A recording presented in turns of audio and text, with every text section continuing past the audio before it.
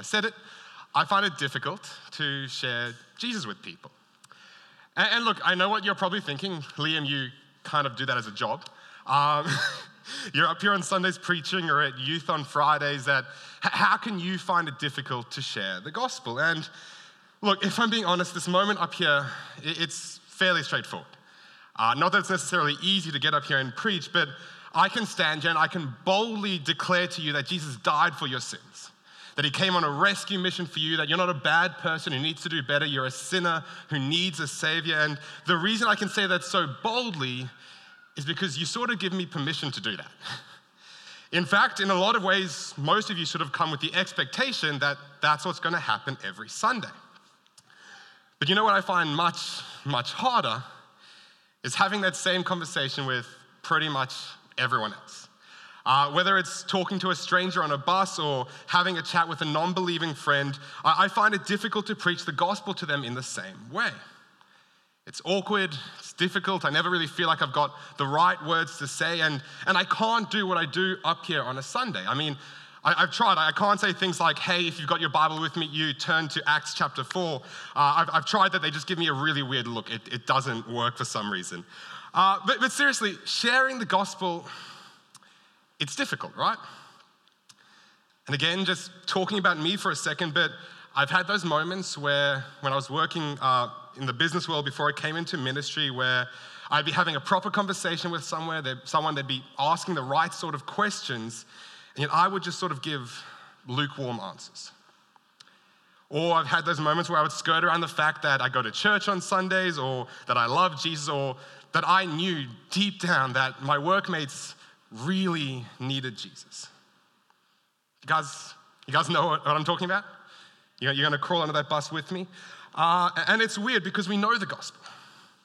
We know we've been transformed by it, we've been saved by it, and yet somehow we fail to have the courage to actually go out and declare it. See, we're in the middle of this series called EmBOLDened. As together we look at how the early church was given this supernatural boldness, that by the empowering of the Holy Spirit in and through their lives, they did things that ordinarily they would never have been able to do on their own. And what we've seen so far is that in the first week, they were given an emboldened faith to declare healing over the sick and salvation for the lost. And then last week, we saw they were given emboldened words to share truth with those around them. And what I want to talk into this evening is the fact that they were also given an emboldened courage. That in the face of massive opposition from the world around them, they were able to boldly declare the truth of the gospel to a world that desperately needed it. And because we today are given that same spirit within us, we're actually given access to that same boldness and that same courage today. Awesome. So if you got your Bible with you, we are going to be in Acts chapter 4 tonight, Acts chapter 4. And see what I mean? I say it and you guys just pull out your Bibles, you start turning. That makes this so much easier. All right, in case you've missed the last 2 weeks, we've been tracking along this story right at the start of the book of Acts. So Peter and John, they're on their way to church when a beggar interrupts them. We later find out this beggar's been lame for the last 40 years, and he's asking for money. Peter and John, being in ministry, clearly don't have any money on them. And so they turn to him and say, "Silver and gold have we none, but what we have we give to you in the name of Jesus." And in that moment, in that instant, the man is healed. And he gets up and he's running and he's jumping and he's gone. And evidently the man's story is pretty well known because it's like all of a sudden all of Jerusalem is coming to the temple to work out what is going on. And Peter and John, being good evangelistic followers of Jesus, they start preaching. And so that's where we're jumping into things. We're sort of at the tail end of that sermon. We're in the temple courts themselves, and there's probably a couple thousand of people in attendance at this sermon. All right, Acts chapter 4, verse 1. The priests and the captain of the temple guard and the Sadducees came up to Peter and John while they were still speaking to the people. They were greatly disturbed because the apostles were teaching the people, proclaiming in Jesus the resurrection of the dead. All right, so as I said, Peter is sort of midway through his sermon. And before he gets to the altar call, before he invites the band up to close off the service, his sermon is interrupted by a group of priests, temple guards, and Sadducees. And what we're told is that this group is greatly disturbed or greatly upset by what Peter and John were teaching. And in order for us to actually understand why they were so upset, we need to do a little detour into ancient Judaism. So what we know of ancient Judaism at the time is there were four main sects: the Pharisees, the Sadducees, the Essenes, and the Zealots. So the Pharisees, most of us are pretty familiar with. Their whole deal was that they were really dedicated to the scriptures. And the expectation was that if they knew the scriptures well enough, they'd be the first people to recognize the Messiah when he eventually showed up. Which is ironic because they spend most of the Gospels arguing with Jesus, the Messiah, about the fact that he's not following scriptures. Then we've got the Essenes, who basically look at the Roman occupation and they go, nah, we're out of here. They head over to the Dead Sea. They start the Qumran community, and they're where we get the Dead Sea Scrolls from. Then we've got the Zealots, who are also not super keen on Roman occupation, but their response is to go militant, and they spend most of their time trying to overthrow Roman occupation and assassinate tax collectors and the like. And then finally, and this is sort of the key group here, we've got the Sadducees. So the Sadducees were a wealthy upper-class sect that were heavily involved in the running of the temple in Jerusalem and the order of the priests. Unlike the Pharisees, the Sadducees only accepted the first 5 books of the Bible as legitimate, so Genesis, Exodus, Leviticus, Numbers, Deuteronomy. And because of that limited view on what was actually canon, that meant they didn't believe in things like the immortality of the human soul. They didn't believe in a bodily resurrection of the dead. They didn't believe in the existence of angelic or demonic spirits. And importantly, they didn't believe that the Messiah was actually going to be a real human person, but more that he was an ideal that they had to live up to, sort of this figurative or symbolic person that they were supposed to aim to emulate. And if you want to remember that, and you'll never forget it if I tell you this, the Sadducees did not believe in the resurrection of the dead. That is why they were sad, you see. I know it's cringy, but you won't forget it, I promise. What that means for us tonight is the reason the Sadducees were so upset by what was going on in this moment, it's actually predominantly an issue of theology. That because if Jesus really was the Messiah, if he had come and lived a perfect human life, died a sinner's death, and then was resurrected on the 3rd day, what that means is not only is their view of the Messiah completely wrong, but so is their view of resurrection. And again, Peter isn't preaching the resurrection of Jesus, although that alone would have posed some sort of issue for the Pharisees. If you see the phrasing there in that verse, it says he is preaching the resurrection in Jesus. In other words, at the end of the age, all humanity is going to be resurrected, and those who are resurrected into Jesus will be resurrected into eternal glory, and those who aren't would be resurrected into eternal judgment.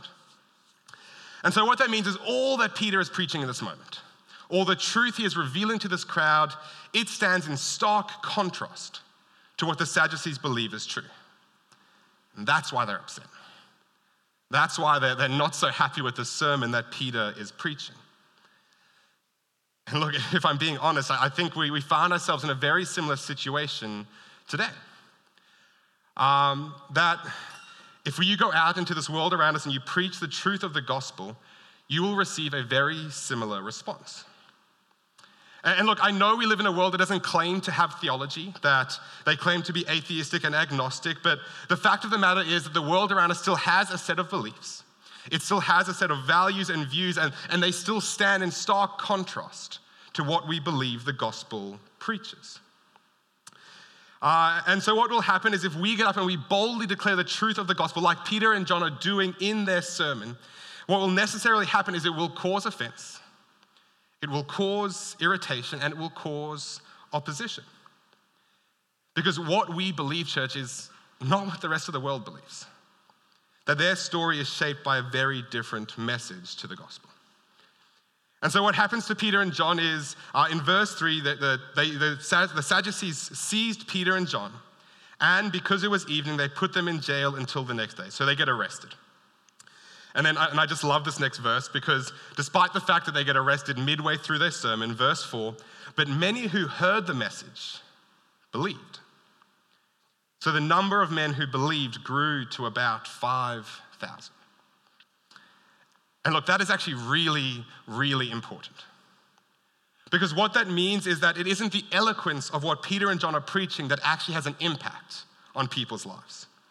It isn't the intelligence of their argument that somehow sways people over, but it is the power of the Spirit working through the delivery of the gospel that actually has the ability to have an impact in people's lives. See, church, no one will ever hear a carefully worded argument and then see the person preaching that argument get arrested and go, yeah, I want what he has. No one sees someone facing difficulties and persecution and hardship because of what they believe and goes, yep, I'll sign up for that deal. No, the fact of the matter is that Peter and John are preaching the gospel, and there is power when that truth is delivered. That the gospel has this power to tug on the strings of our hearts. It can bring us to moments of salvation, to conviction and repentance. That the gospel does something that no other message can. It changes lives. It changes eternities. That Blaise Pascal once said, the gospel is simply irresistible. And look, this really is the first point for tonight's message that I want to draw out of this situation is that, yes, the gospel does stand in stark opposition to the world around us. Yes, it is different to what the world believes, and yet somehow, despite being so different, it still has the power to save. It still has the power to change people's lives, that people will still be brought onto salvation because the Holy Spirit works when the gospel is declared. And that is exactly what is happening in this moment. And so, verse 5, the next day the rulers, the elders, and the teachers of the law met in Jerusalem. Annas, the high priest, was there, and so were Caiaphas, John, Alexander, and others of the high priest's family. All right, so Peter and John, they get arrested, they get put in jail overnight, and then in the morning they get brought into the court of the Sanhedrin, sort of the high court of the Jewish faith.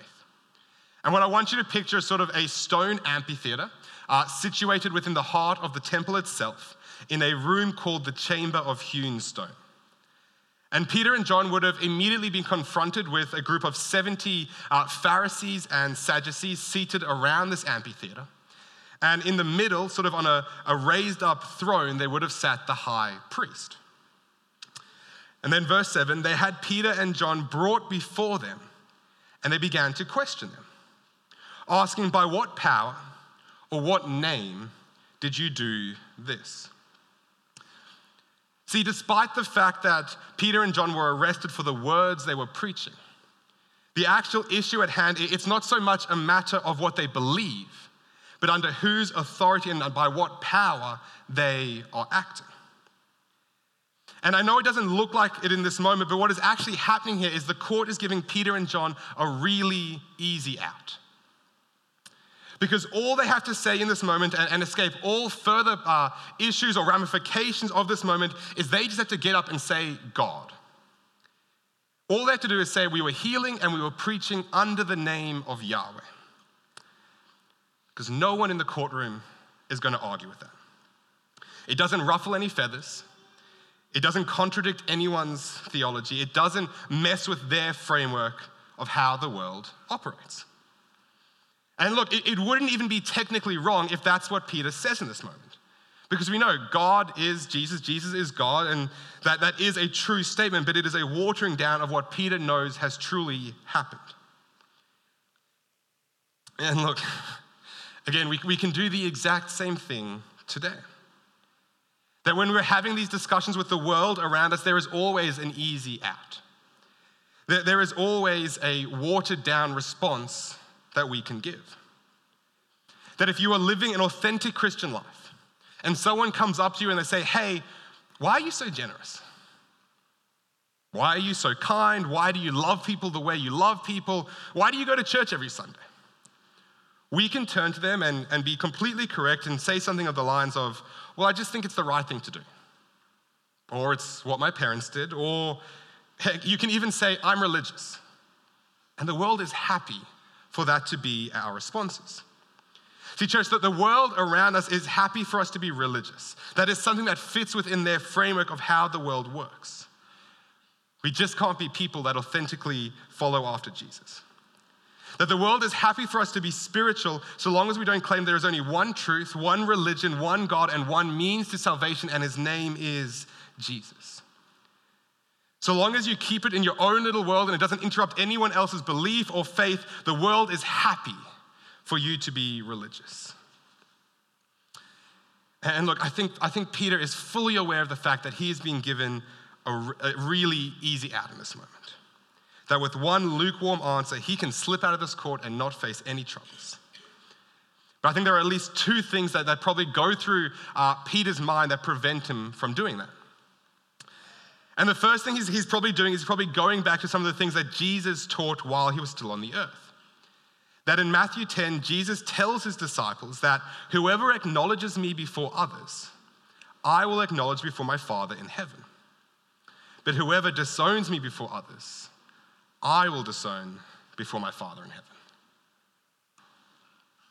That Peter is fully aware that there is a lot of weight hanging in this moment.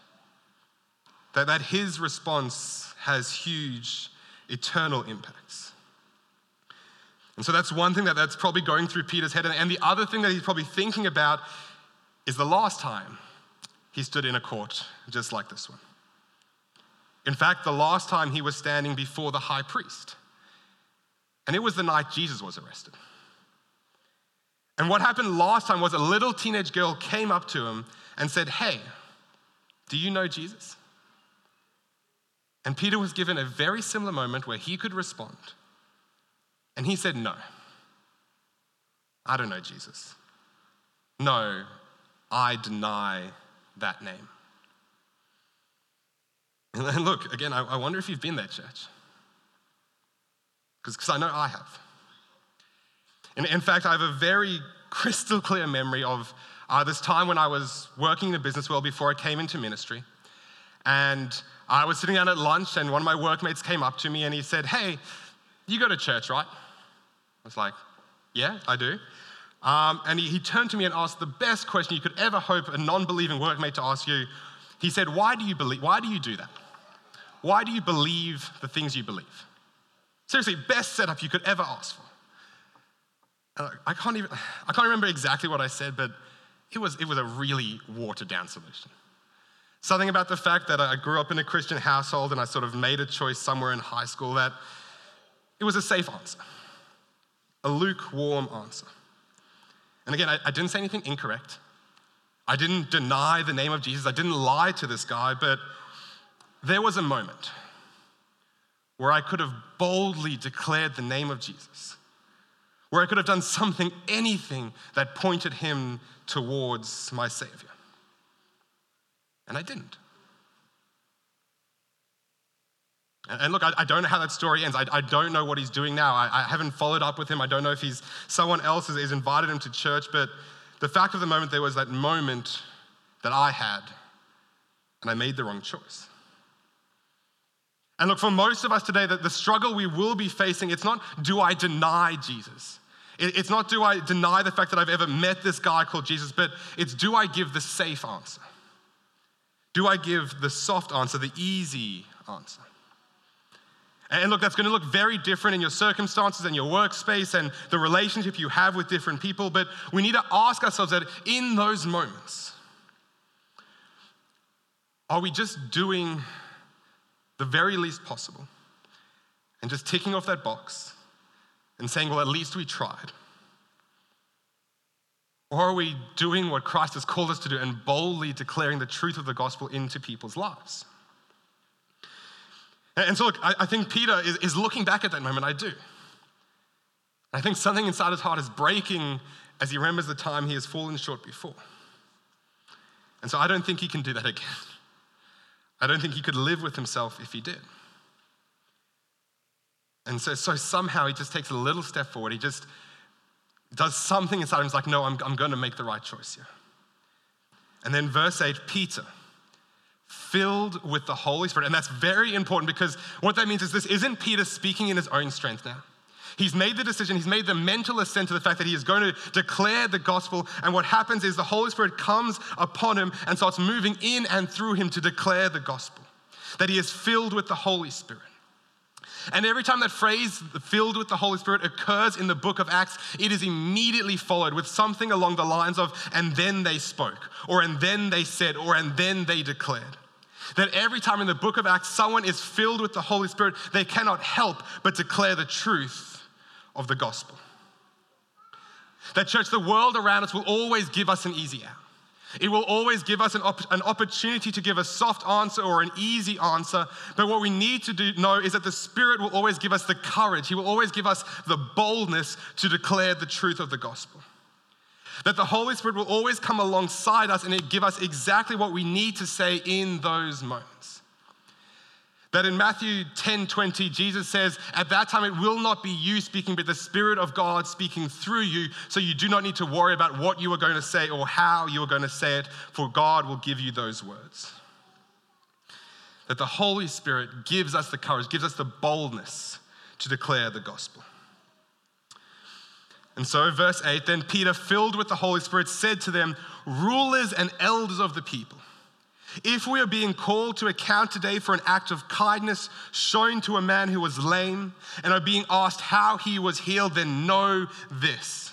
You and all the people of Israel, it is by the name of Jesus Christ of Nazareth, whom you crucified, but whom God raised from the dead, that this man stands before you healed. That this is the third time Peter's been given the opportunity to preach the gospel, and every time he gets up, he hasn't said anything theologically complex or anything particularly deep or anything wordy. In fact, he has said the exact same thing all three times. You crucified Jesus, God raised him from the dead, and that is our way to salvation. It's the same message every single time. You crucified Jesus, God raised him from the dead, and that is how you get into eternity. And you know what's crazy? Every other time he's said that really harsh line to the crowd around him, they didn't play a direct role in putting Jesus on the cross. But this group, the court of the Sanhedrin, they actually sat a session on the night of Jesus' crucifixion, and they made a ruling that they were going to send him to the Roman authorities to be crucified. That they actually had a direct role, that when he says, you crucified Jesus, they made the choice that sent Jesus to the cross, and so it hits them a little bit different than it hits everyone else. And so then Peter does something really interesting. He quotes Psalm 118 to the Sadducees. Verse 11, Jesus is the stone you builders rejected, which has become the cornerstone. That he's just straight out quoting from Psalm 118. And for sure what that means is he's expecting them to go to the psalm in their heads and sort of run through those verses because they would have had it memorized. And if you read through Psalm 118, it's just this amazing poem that points to Jesus and the fact that he is our salvation. I'll read through a little bit of it. So Psalm 118 from verse 19.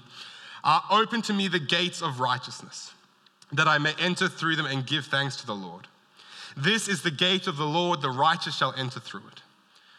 I thank you that you have answered me and have become my salvation, that the stone that the builders have rejected has become the cornerstone. This is the Lord's doing, it is marvelous in our eyes. This is the day the Lord has made, so let us rejoice and be glad in it. That Peter grabs this piece of scripture and he turns to the Pharisees and the Sadducees and he's like, hey guys, you missed the whole point of it. That all of the Old Testament, it pointed to this one man who was going to come and live a perfect life, die a sinner's death on the cross, and then be raised on the third day. And this Messiah, he wasn't just an ideal to live up to, but he was a living and breathing person whose name was Jesus. And you guys rejected him. You rejected the narrow gate that leads to righteousness. You rejected the cornerstone upon which God has built his people. You rejected your salvation.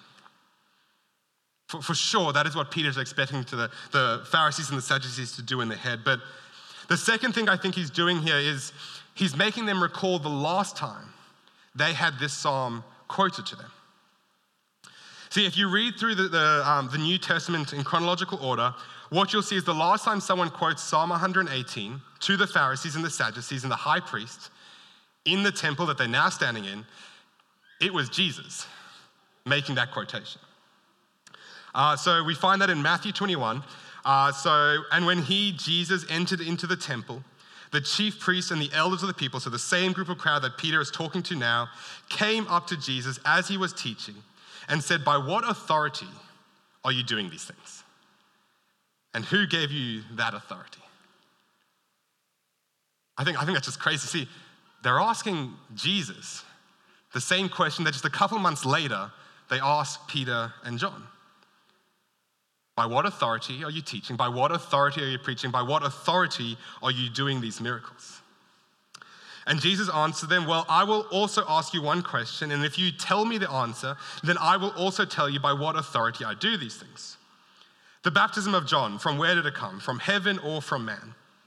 And they discussed it among themselves, saying, "If we say from heaven, he will say to us, then why did you not believe him? But if we say from man, well, then we are afraid of the crowds.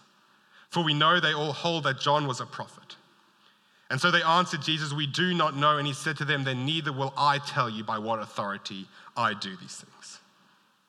And then Jesus goes on to give two parables about the fact that they're missing the whole point of the gospel. And then jumping back in at verse 42, Jesus said to them, "Have you never read the scriptures?" Awesome line to tell a bunch of people that spent their life memorizing scriptures. Have you never read the scriptures that the stone the builders rejected has become the cornerstone? This was the Lord's doing, and it is marvelous in our eyes. Therefore, I tell you, the kingdom of God will be taken away from you and given to a people producing its fruits. And the one who falls on this stone will be broken to pieces, and when it falls on anyone, it will crush him. And when the chief priests and the Pharisees heard this parable, they perceived he was speaking about them. And although they were seeking to arrest him, they feared the crowds because they held him to be a prophet. It's like Peter is just full on slapping the Sadducees in the face, and he's going, "Hey guys, do you remember last time this psalm was quoted to you? And you were so fixated on your religion and what people thought of you and what the crowds were doing that you missed Jesus." It's like Peter is turning to this court before him and he's going, "Okay, well, last time you asked this question, under whose authority am I preaching? You guys missed the answer because your heart was in the wrong spot. And Jesus couldn't answer you last time, but now let me tell you the answer to that question. It is under the name of Jesus that we have authority. It is under the name of Jesus Christ of Nazareth that we are preaching this truth." That verse 12, salvation is found in no one else. For there is no other name under heaven given to mankind by which we must be saved. There is no other way to salvation, church. Jesus did not come to give us one way out of many. It is in Christ and Christ alone that our salvation is wrought. And the reason I can say that with such surety is because of the prayer that Jesus prayed on the night before his crucifixion. That, "Father, if it is possible, may this cup be taken away from me. If it is possible, if there is any other way, let this cup pass from me." In other words, if Oprah is right and all roads lead to heaven, if you can just align your chakra or practice the 5 pillars of Islam, if you can just reincarnate enough times around to become perfect, if you can just achieve enlightenment, if you can work your own salvation, then it seems like an awful waste of the blood of the Son of God to die on a cross. That Jesus is the only way we can enter into salvation. It is only by the blood of the Lamb that we can be washed white as snow. And church, you know what the world will tell you if you give them that truth? That it is only in the name of Jesus that you can be saved. They will turn to you and they will tell you you are being incredibly narrow-minded. And you know what? I don't really think that wrong. It is an incredibly exclusive statement to say that Jesus is the only way to salvation. In fact, it is the most exclusive statement we can possibly make. Because Jesus said, "I am the way, the truth, and the life, and no one comes to the Father except through me." But at the same time, it is the most inclusive salvation statement the world has ever known. Because it is open to everyone. "For God so loved the world that he gave his only Son, that whoever believes in him shall not perish, but have eternal life. Whomsoever believes." That yes, sure, small is the gate and narrow the way that leads to life and only a few find it, but the gate is open to whoever would choose to enter through it. That everyone who calls on the name of the Lord will be saved. That yes, sure, it's an exclusive statement, but it is also an incredibly inclusive statement at the same time. And church, if we believe that,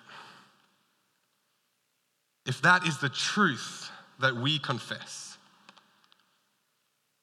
then how can we do anything but declare it to a world that so desperately needs to hear it? That the third point of tonight's message is that, yes, the world will often miss Jesus.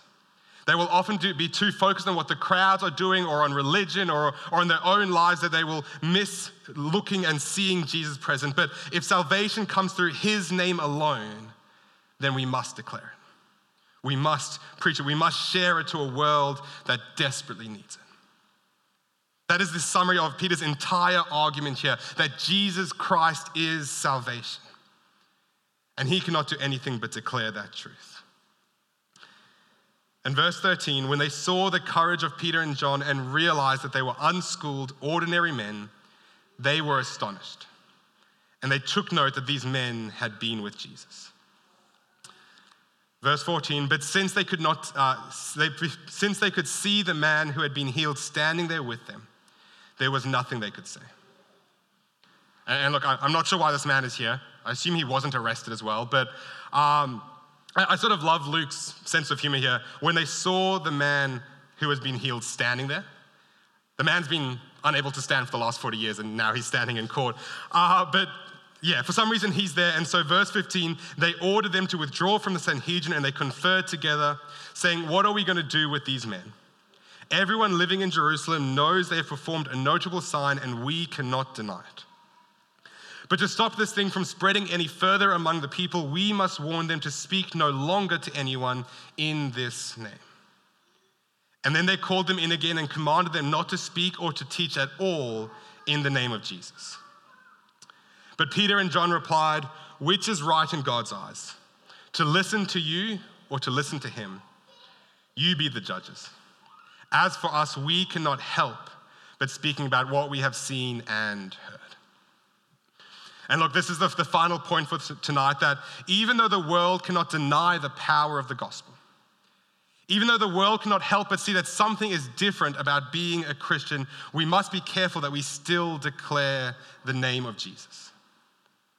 See, the Sadducees could not deny that God had moved in a mighty way, that in and through the name of Jesus, something was different in a real and tangible way in this man's life.